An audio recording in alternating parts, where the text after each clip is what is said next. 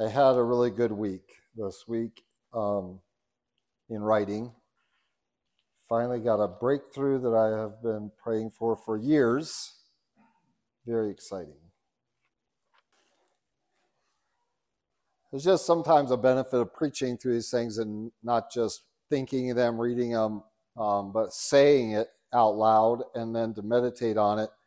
And not only in the preparation, but actually in the delivery.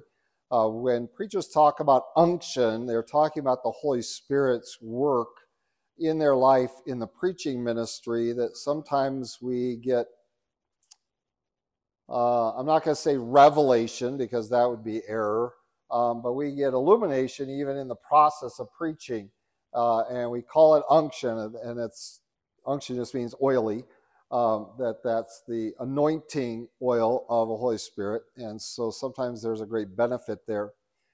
And that, I think, have been helpful to me. And that's why I chose to do this in this format. I think it'll greatly benefit what I'm writing about. So tonight, we talked last week that tonight we're going to really deal with a little bit of your responses. Several of you have talked to me throughout this week, either last Sunday night afterwards, and then even throughout the week. And so I wanted to address a couple of those things and then see if there were any other questions, concerns. And so I'm just going to let you meditate on that because I'm going to answer those two issues. I don't think it's going to take me very long, and then I want to address anything. And by the way, for chapter 1, chapter 2, I haven't received anyone's back, so I don't know if they're just so spectacularly written that you just can't imagine anything to mention there, but please get those to me. I'm sure that's not the case. As I said, this isn't revelation, divinely inspired, and not to be added to the back of your Bible. And so when several of the questions that were asked were very good, and they are tied into this chapter, so I want to address them in conjunction with this. In the chapter, I talked about Jesus becoming flesh, and that he didn't become flesh like you and I are. That is, we inherited sin from our fathers, and so we inherited death. And therefore, we inherited the effects of sin in our bodies, the limitations of sin.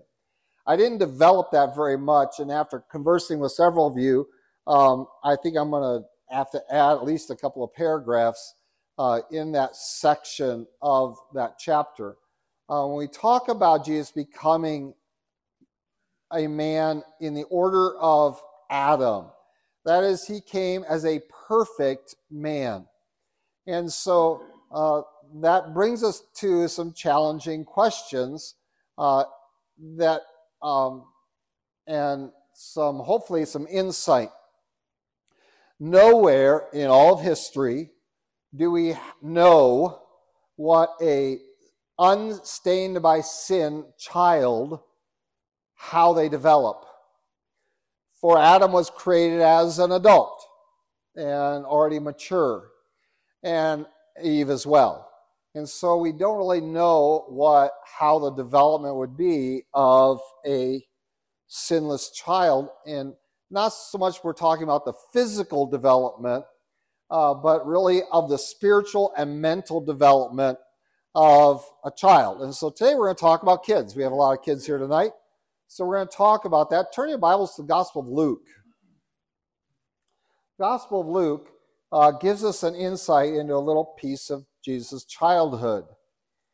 And many people will say, well, that is evidence, this account is evidence that he was God in the flesh. And I would contend differently because, as we said, he emptied himself of his divinity, and I don't think we have any access to that in his time on earth outside of what is available to you, which is Holy Spirit. So let's look at this, and we're going to go to verse 40, start in verse 40 of Luke chapter 2. This is, "And the child grew and became strong in spirit, filled with wisdom, and the grace of God was upon him." And again, as a child, that's the description. His parents went to Jerusalem every year at the Feast of Passover. When he was 12 years old, they went up to Jerusalem according to the custom of the feast. When they had finished the days as they returned, the boy Jesus lingered behind in Jerusalem, and Joseph and his mother did not know it, but supposed him to have been in the company. They went a day's journey and sought him among their relatives and acquaintances. So when they did not find him, they returned to Jerusalem seeking him. Now, so it was that after 3 days, they found him in the temple, sitting in the midst of the teachers, both listening to them and asking them questions. And all who heard him were astonished at his understanding and answers. So when they saw him, they were amazed. And his mother said to him, "Son, why have you done this to us? Look, your father and I have sought you anxiously." And he said to them, "Why do you seek me? Did you not know that I must be about my father's business?" But they did not understand the statement which he spoke to them. Then he went down with them and came to Nazareth and was subject to them. But his mother kept all these things in her heart.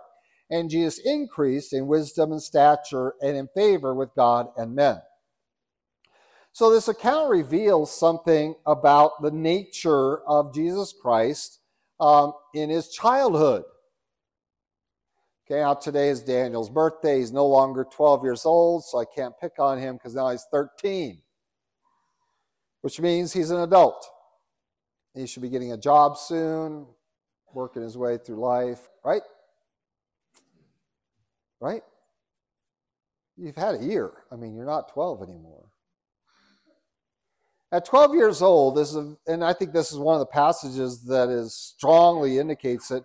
This is why in the Jewish community you have your bar mitzvahs and bat mitzvahs at the age of 12. At the age of 12, you're considered transition from childhood to adulthood. It is the end of your childhood, the beginning of your adulthood. We make that 18, 21, 25, 40. I don't know what we're doing. We're making it older and older.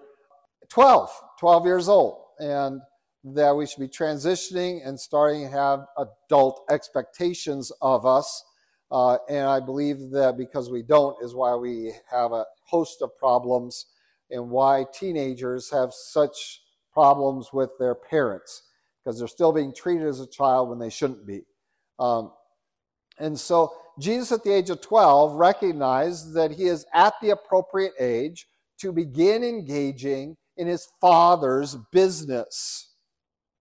Now, Joseph wasn't his father. And so we find several things true about Jesus at this point. He was very self-aware of who he was. When we think about him emptying himself of his divine attributes to such a degree that we've talked about, that he could actually be tempted, that he had a will different than the Father, and all things we talked about in the past, did he have access to divine knowledge, to divine power, to divine things? And my contention is no. He emptied himself of that, but he did not empty himself of awareness of who he was and why he was here. How early did he gain that? We don't know. Probably a lot earlier than we think. Because we don't know.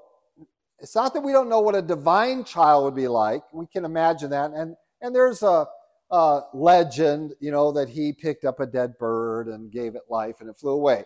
Not in the scriptures for a reason, because it's not consistent with this truth that Christ emptied himself to become human, and he was 100% human when he was walking on the earth.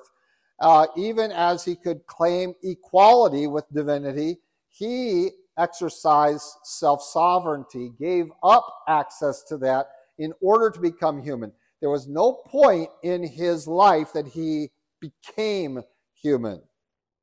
He gave up that he emptied himself. So someone said, did he empty himself at his baptism? Was that when it happened? No, he emptied himself before he even came in order to come. And so in that condition, we're not talking about a child that's going to be like a god, that's going to be talking at 4 days old and saying, "Mother, I need my diaper change." No, we're not going to see that. He is 100% a child, but not like your children. Not because of his divinity, but because of his perfection. He was a perfect child. And when I say perfect, it doesn't mean that he didn't mess his pants. Rather, that his mind, his heart was not conditioned to sin. was not stained by sin. So we have not only a spiritual innocence, that is that Jesus had no sin nature, but I am convinced that he had none of the effects of sin in his body or in his mind. And therefore, we're dealing with a child that has access to his intellect on a scale that we really aren't familiar with. And so in that sense, we have to go back into the Garden of Eden to say, what was Jesus' mind like? What was it capable of doing? We're not here seeing Jesus stump anybody with his divine knowledge. He is not exercising his omniscience here. He is not showing his divinity at all.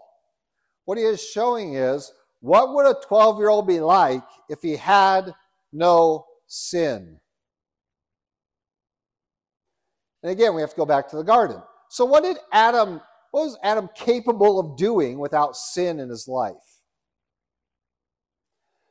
All right, he was given a job on the day of his creation. So what did God already create? He already created what that day? Sixth day. What does God create? All right, all the animals walk the face of the earth, the livestock, things like that. Not the birds and the fishes. They were already created. And so then he comes to man. He's going to create man. And he's not done creating, so we're not late in the day, but we're certainly well into the day. He's come to creating man. He's formed him out of the dust of the earth, breathed in his nostrils the breath of life. Man becomes a living being. Now, what is his first task? Name the animals. How long did it take him?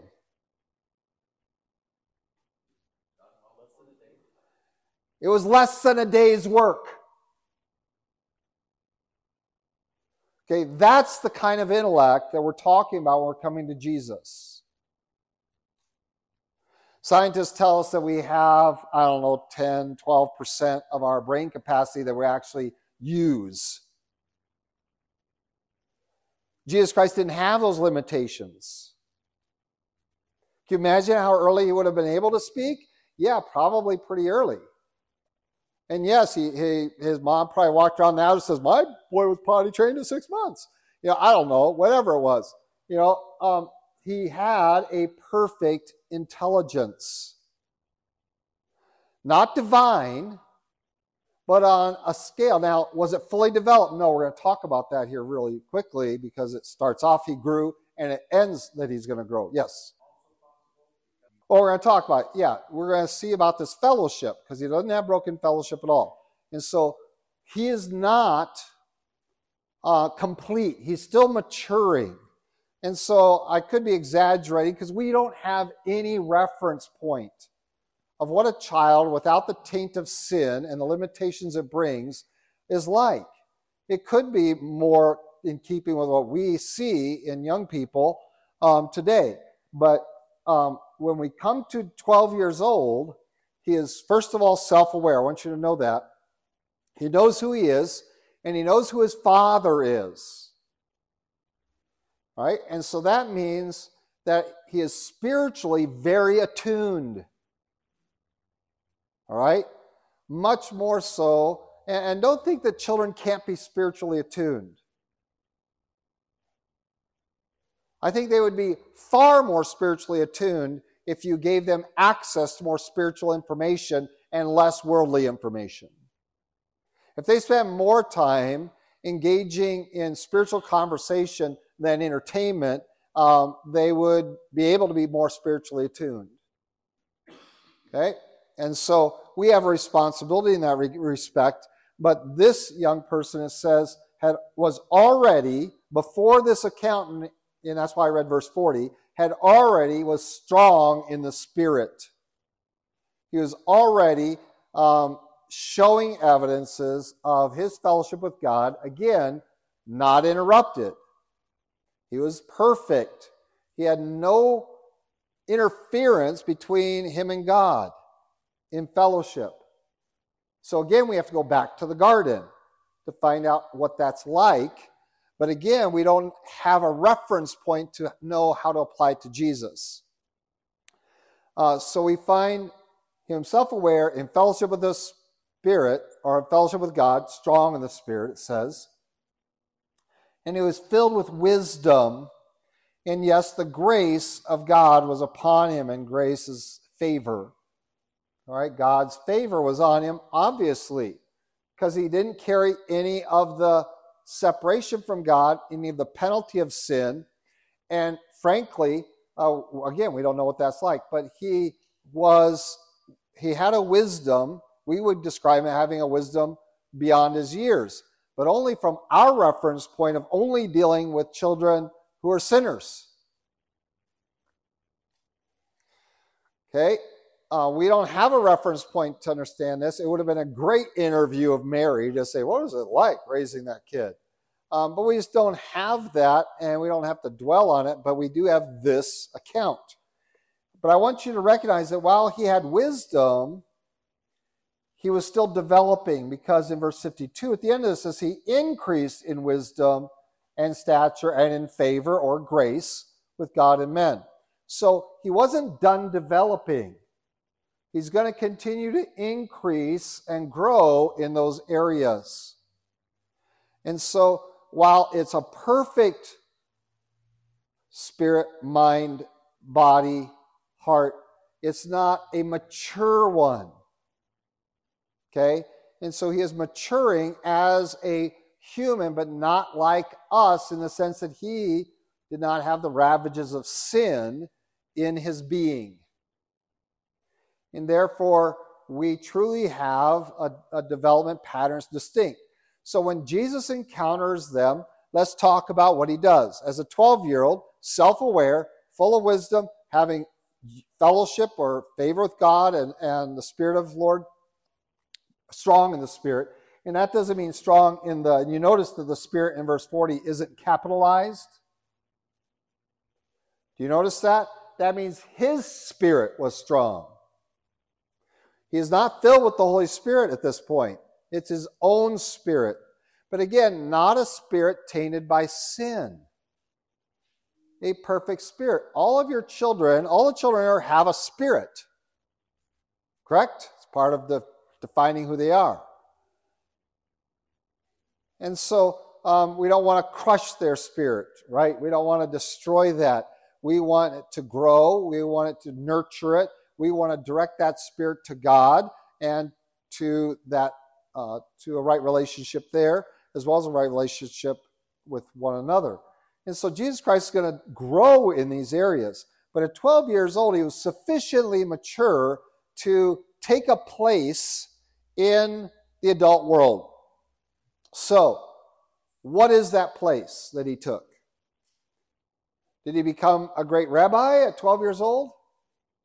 No, but he takes up a place in the Temple Mount, because that's his father's house. He's going to do his father's business. He's got to go to his father's house. How long has he been there unaccompanied by his parents? 3 days.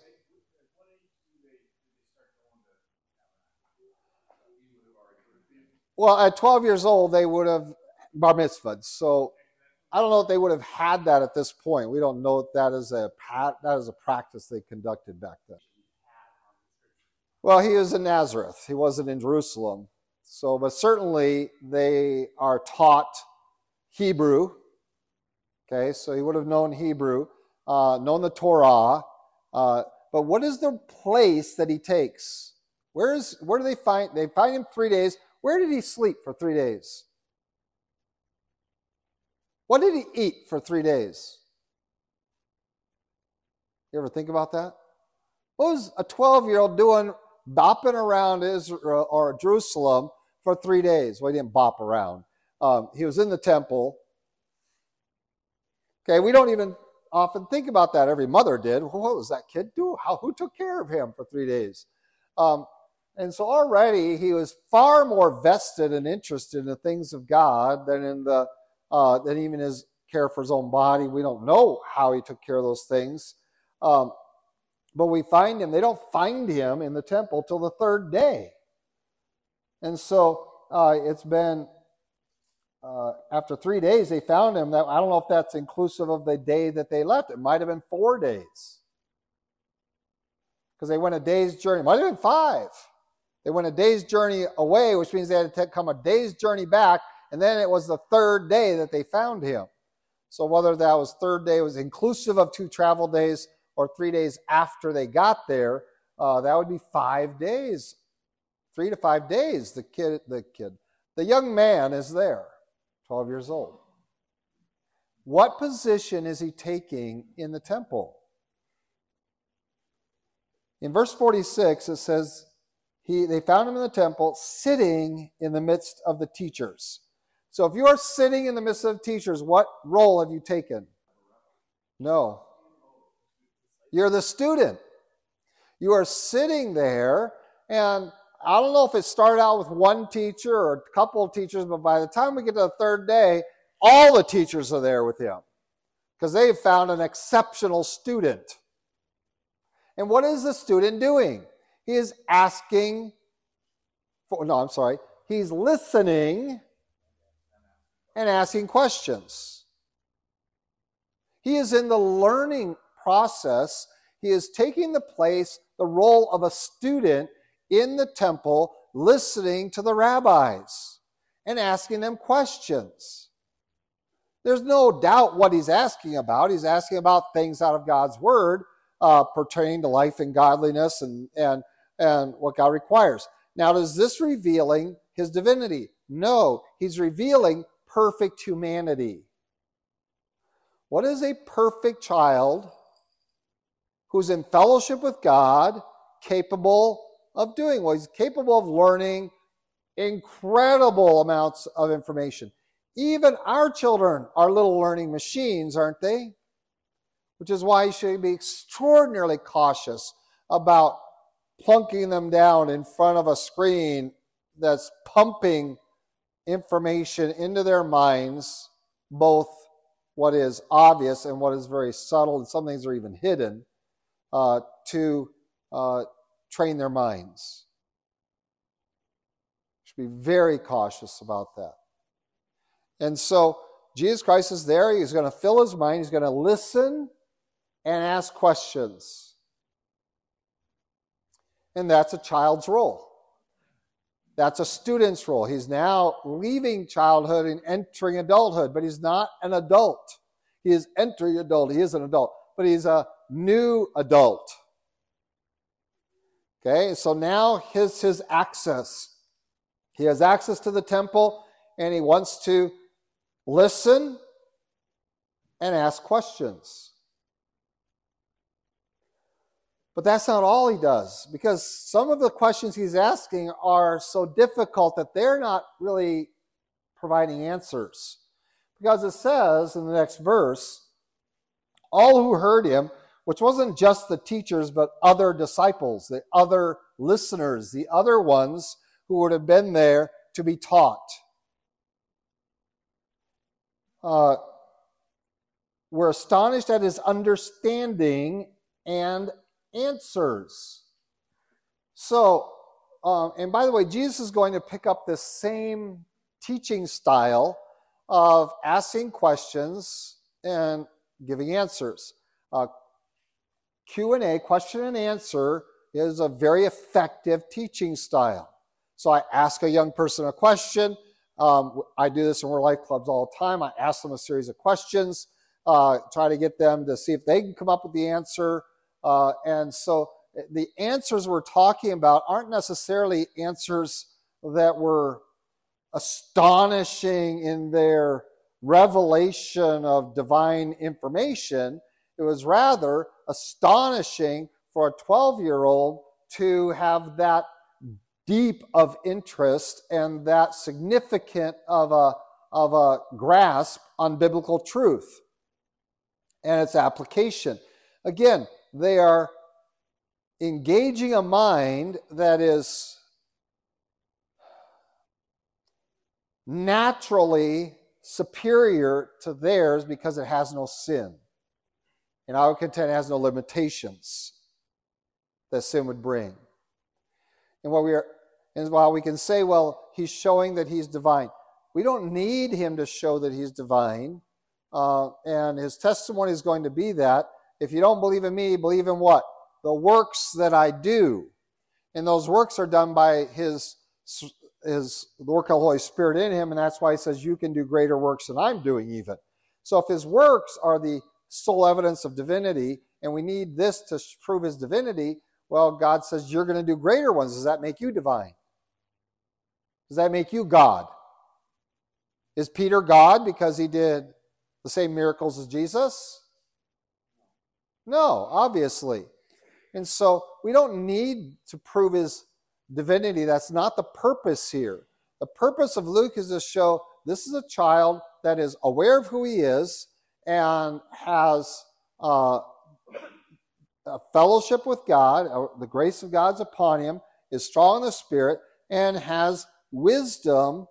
And that wisdom is not necessarily the evidence of his divinity, but the evidence of his sinlessness. And that's the answer I want to give. That's a lengthy answer, but I think it's deserving of it, to not just one or two, but several came up and asked, and throughout the week even mentioned it to me.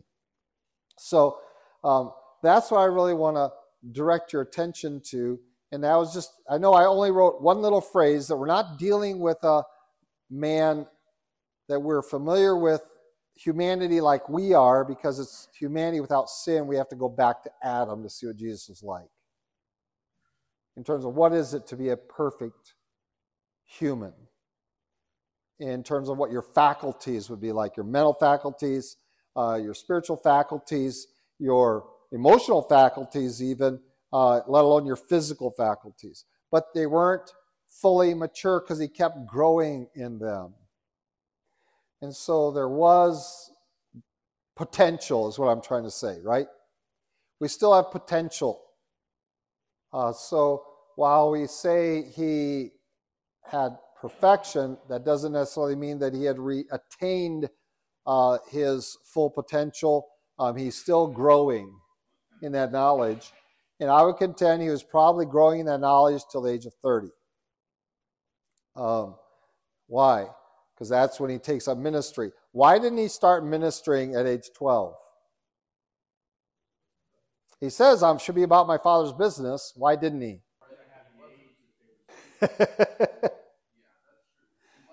He was still growing, but he was taking his place at the temple. His statement to Mary is, what? Shouldn't I be about my Father's business? Right? That's his statement. You should expect me to be going about this. Okay? He is expressing that this is what he should be doing. Now, here's the response. He went down with them and came to Nazareth, that's in verse 51, and was subject to them. Why didn't he stay there and start? Because he's going to be submitting to his parents. He is surrendering himself to his parents. He is subjecting himself to them. Okay? Because that's what the Bible requires, what God requires. Honor your father and mother. Even if you're a perfect child, doesn't give you the right to ignore the wishes of your parents. Mary and Joseph weren't going to leave him in Jerusalem. So he went with them and he subjected himself to them. He surrendered his will, his expectation to them. And this statement, I should be about my Father's business, tells us that he was ready to engage them, but he was going to engage them in, and they could easily have just left him there. Why? Why could they easily have left him there? Huh? Hannah did. Because there were rabbinic schools in Jerusalem. They could have left him with any one of them. They would have been glad to have him. There were rabbinic schools. So this rabbi had this group and this rabbi had that group. But Jesus didn't stay. He left and was subject to Mary and Joseph. Yes? In whatever capacity you want to see this, his explanation to his parents is, you should have expected me to be here. Okay? Because this is what I'm here for. Should have expected that. Because they're coming in kind of in a... Mary is really approaching him really kind of with a rebuke. Do you notice what she says? Why have you done this to us? You know, we were anxious. We sought you anxiously. You know, you naughty kid. That's okay. And his response is, because he's not the one in the wrong, they are, you should have expected me to be here. I'm 12 years old now. This is why I've come. You knew that from before I was born, what my purpose, what my mission was. You should have expected me to be here. But because it made them anxious, because it's not what they wanted, because of that, he says, I'll honor you and go with you if that's what you desire. And that's what he did. Now, does that delay? Now, some people have taken this to the degree of saying, well, he didn't enter ministry till he was 30 because he stayed with his family until Joseph died. We have no biblical evidence for that. The age of 30, if you go into the law, is used over and over and over again for when you can go into the Lord's service. And so the priests and individuals like that, by and large, now were there exceptions? Obviously, Samuel's an exception. As a child, he could serve. And Jesus Christ certainly would fulfill that role. He could have entered it very early. But socially, the expectation was at 30, you will begin public ministry. In other words, by then, your training, education, and your internship, if you will, your apprenticeship would be completed. And now you could enter into ministry. And that age 30 is used consistently in the Old Testament of being the age when you will start doing your job, and you will do that job for 20 years. And then you retire, unless you're the high priest, and you have to do that till you're dead. The other ones would serve from 30 to 50. And then you had other responsibilities. Okay? Any other comments, questions? Yes? Father and mother's response, though, to me is not unreasonable. Yeah, it's just that whole idea that Christ here is drawing on what Mary and Joseph knew. They knew who he was. He wasn't just self-aware, they were aware of who he was. And we don't know the other circumstances around this, that his expectation was, well, you would know what I'm doing and what I'm here for. And really turns that back on them. But yeah, in terms of a parent, yeah, you can understand that. But it's just interesting that they didn't want him to stay there. They wanted him to go back with them. And anyone that wants to claim in their Mariology that Mary was somehow herself a divine being would, with this engagement, among others, would be a good challenge to that she is semi-divine or whatever. Right? So let's go on. That was one issue that was brought up to me by several people. The other question was clarification a little bit on his ministry by the Holy Spirit and did that include his knowledge? What did Jesus know once he was filled with the Holy Spirit? And what obviously he didn't know everything, and based upon one statement, right? So what was the one statement that we know Jesus Christ didn't know everything? They asked him, when are you going to return? He says, the day and the hour is only known by the Father. I don't know that. And so that's that one passage. Now, were there other things that Jesus did know? He knew what was in the hearts of men, so he didn't have to have them tell him. It says he knew them. Now, was that his divinity, or was that the Spirit? There are other things Jesus says he knew. He knew what was going on with Andrew, right? So he tells something to Andrew. Well, when you were underneath this tree, I saw you there. And Andrew goes, oh, okay. You are God. You are Messiah. Okay. Are these evidences of his divinity, of him accessing divine knowledge? Or is this information provided to him by Holy Spirit? In our list of spiritual gifts, one of the spiritual gifts is specifically given as knowledge. You don't hear people talk about that gift very much these days because often we put that into the category of revelatory gifts that were for the apostolic age, this gift of knowledge, that God grants that to us. And one of the things the Holy Spirit can do, one of the gifts that he gives to men is knowledge, not just information of, and the question is, what knowledge is it that they have? Is it knowledge of the future? Is it knowledge of the past? Is it knowledge about what's going on in people? And the Bible really doesn't explain that very much. We know when Paul was heading to Jerusalem before he was arrested that he encountered many individuals. Pretty much every place he stopped, somebody told him, when you get to Jerusalem, there's chains waiting for you. All right, you're going to be in prison. And so that aspect of prophecy, of telling this knowledge, was certainly evidence that late in the church age. But in terms of God's word, there's a word of knowledge. Now, the charismatics have taken the word of knowledge and I know something going on in here. There's someone here. Well, if they really had divine knowledge, they'd be able to just identify that person without just giving these things and waiting for that person. He's talking about me. If I gave a list of things in a massive group of thousands of people, 1,500 people, the likelihood that somebody out there thinks I'm talking about them is pretty high. Okay?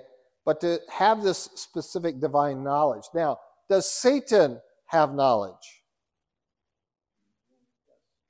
Yes, but not divine knowledge. Okay? And so he knows a lot of what has happened. He knows a lot about people. And I always struggle when you want to talk about their past and things like that and not address what's going on in their heart right now. Jesus says that with the Holy Spirit, he knew what was in the hearts of men. So I have no problem with those passages because we come into later passages and again, that's available to you. Within the church, at least in the first generation, the first century, those gifts were available to you through the Holy Spirit. Again, Jesus says, you will have the same power that I've had. Right? After you receive the Holy Spirit, right? Acts 1:8, you'll receive this power. And so it is not necessary to demonstrate his divinity. Now, what about the messianic prophecies and the requirements? Okay? Were certain miracles associated with messianic prophecies? Certainly. And they are evidence, and that's why Jesus says, if you don't believe me, believe the works. If you don't believe what I teach, at least believe what I'm doing, that these works. And that's why you can't blaspheme that. And so they are certainly messianic fulfillments that identify him as the anointed one, the Christ. But really, they are not the main mechanism by which that generation identified him as God, as divine. Okay? Elisha and Elijah and Samuel all had that kind of knowledge, right? Do you remember Elisha standing there with that guy from the north, from Syria, and he's just staring at him, and all of a sudden he just starts breaking down, and he says, you're going to be a destroyer of Israel. He looks into his heart and he sees what he is conceiving to do. That he is already conceived in his heart and mind that he's going to go kill his king. And he does, as soon as they get back. Okay? And that is knowledge. Well, does that show that Elijah is divine? No, it shows that the Spirit was on Elisha. And so when the Bible says he gave it up 100%, and I made the statement throughout his time on earth, it doesn't just apply to can he be tempted, it's all of these areas, that his knowledge, his power, his wisdom, all of that were dependent upon God, the favor of God. They were dependent upon the Holy Spirit, and it manifests itself and that's why he says, it's better for you that I go away, that the Comforter can come and dwell in you. That it's better for you to have the Spirit within you that Jesus had inside of him than to have Jesus walking beside you and you not have the Holy Spirit in you. Because that was the condition of the disciples. And how did that do for them? Yeah, it didn't work out so good, did it? Because they said foolish things. They didn't get it. They couldn't understand his teaching. They're fighting over who's going to be greatest in the kingdom. All of that while they were with Jesus. But they didn't have the Holy Spirit. And that's why he says, it's better for you that I go away so you can receive Holy Spirit. Now you'll have the Spirit within you instead of just being around someone who has the Holy Spirit in them like Jesus did. And so we don't need all of those occasions of him showing that to recognize his divinity. It's his teaching that ultimately communicates to us his divinity. I and the Father are one. If you've seen me, you've seen the Father. Before Abraham was, I am. These are the statements. That's why Jesus says you should be believing what I teach and believing in me. But if not, at least believe the works, because I've done the works that the prophets said you should look for in the Messiah. Okay, but that is not necessarily his divinity coming out. That is fulfillment of prophetic signs that Israel is supposed to look for. Okay? Other questions, comments? They went a lot longer than I thought, but it's okay. Yes? Satan had access to the Scripture. Yes. He had access to God. We know that from the book of Job. At least prior to he had access to heaven at least prior to the ascension, when Christ ascended. Satan had a lot. Oh, yes. He had access to a lot. Yeah, satanic knowledge and demonic knowledge is higher than ours.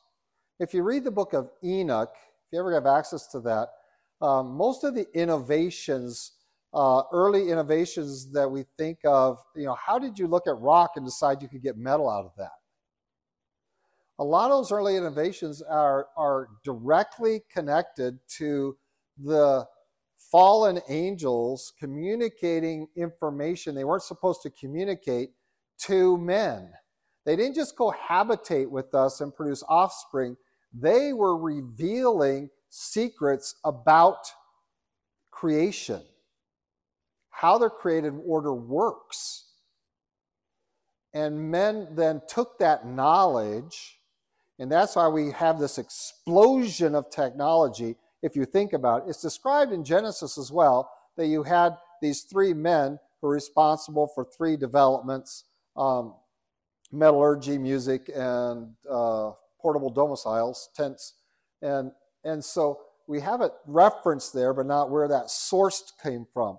But in the book of Enoch, it says this is part of their sin, was that they gave that kind of knowledge. They have superior knowledge of the created order because they have it from a heavenly access and not just earthly access. And they had that prior to coming, and they were beings that are already present. Did Adam have that kind of knowledge? Don't know if he had fully developed it. That's why I think that the fall was pretty soon after his creation, rather than many, many centuries after. I think the fall was pretty quick, like maybe weeks or months rather than decades, because of his mind would have been able to explore and unlock a lot more of our created order. Now, is man capable of doing that without demonic assistance? Yes. But even in this day and age, I do not discount the fact that demonic activity is going on in some of the innovations that we think are so wonderful, that maybe God doesn't. And that's listed for you in Revelation, right? One of the things that happens in the very end times is that it says 3 frogs go forth and they introduce these incredible technologies that boost men's confidence that they can take on God. And based upon what those 3 demons are capable of leading men into understanding the created orders, what I understand that to mean, they actually think they can have a fighting chance at Armageddon to take on God himself. So don't discount that there might be demonic activity in development of technology throughout history. But during that time, specifically, those who had cohabitated were destroyed for that. And then we have it resurging in the very end, according to Revelation. Now, I don't think so, because they really come out during the 7 years. So I don't think we've seen them yet. Revelation 13 says that the beast is going to produce signs and wonders. And one of those wonders is the atomic bomb. It's listed there. The fire fall down from heaven in the sight of men. That's what happened at Hiroshima and Nagasaki. So that one, and then the talking pictures. So those are 2 things that happen in Revelation 13, but those are before the 7 years. During the 7 years, and it's even after the trumpet judgments and the thunder judgments, it's in the bowl judgments that these are let loose on the earth, and they do additional wonders and signs. They do something, they are able to manipulate creation to such extraordinary ways that men really think they have a fighting chance against God, even after all the other judgments have been poured out on them. They still think with this technology we'll win. So no, we haven't seen that technology yet. All right, well, we're going to wrap this up next week. And again, if you have those chapters to give me, that'll help. And then we'll also give you next week the next chapter. And so we'll, Lord willing, have that ready. I already have that one completed. And so looking forward to that. Our time has passed, so let's go ahead and have a word of prayer. Lord God, we do thank you for all that you've done for us. And Lord, we thank you that you put yourself in such a vulnerable place as a woman's womb, as a manger in a stable, as a child being raised in a home of imperfect parents. That you've placed yourself there for our good, for our salvation. Lord, we continue to thank you for the extent that you were willing to go to save us. And we just want to thank you. In Christ Jesus' name.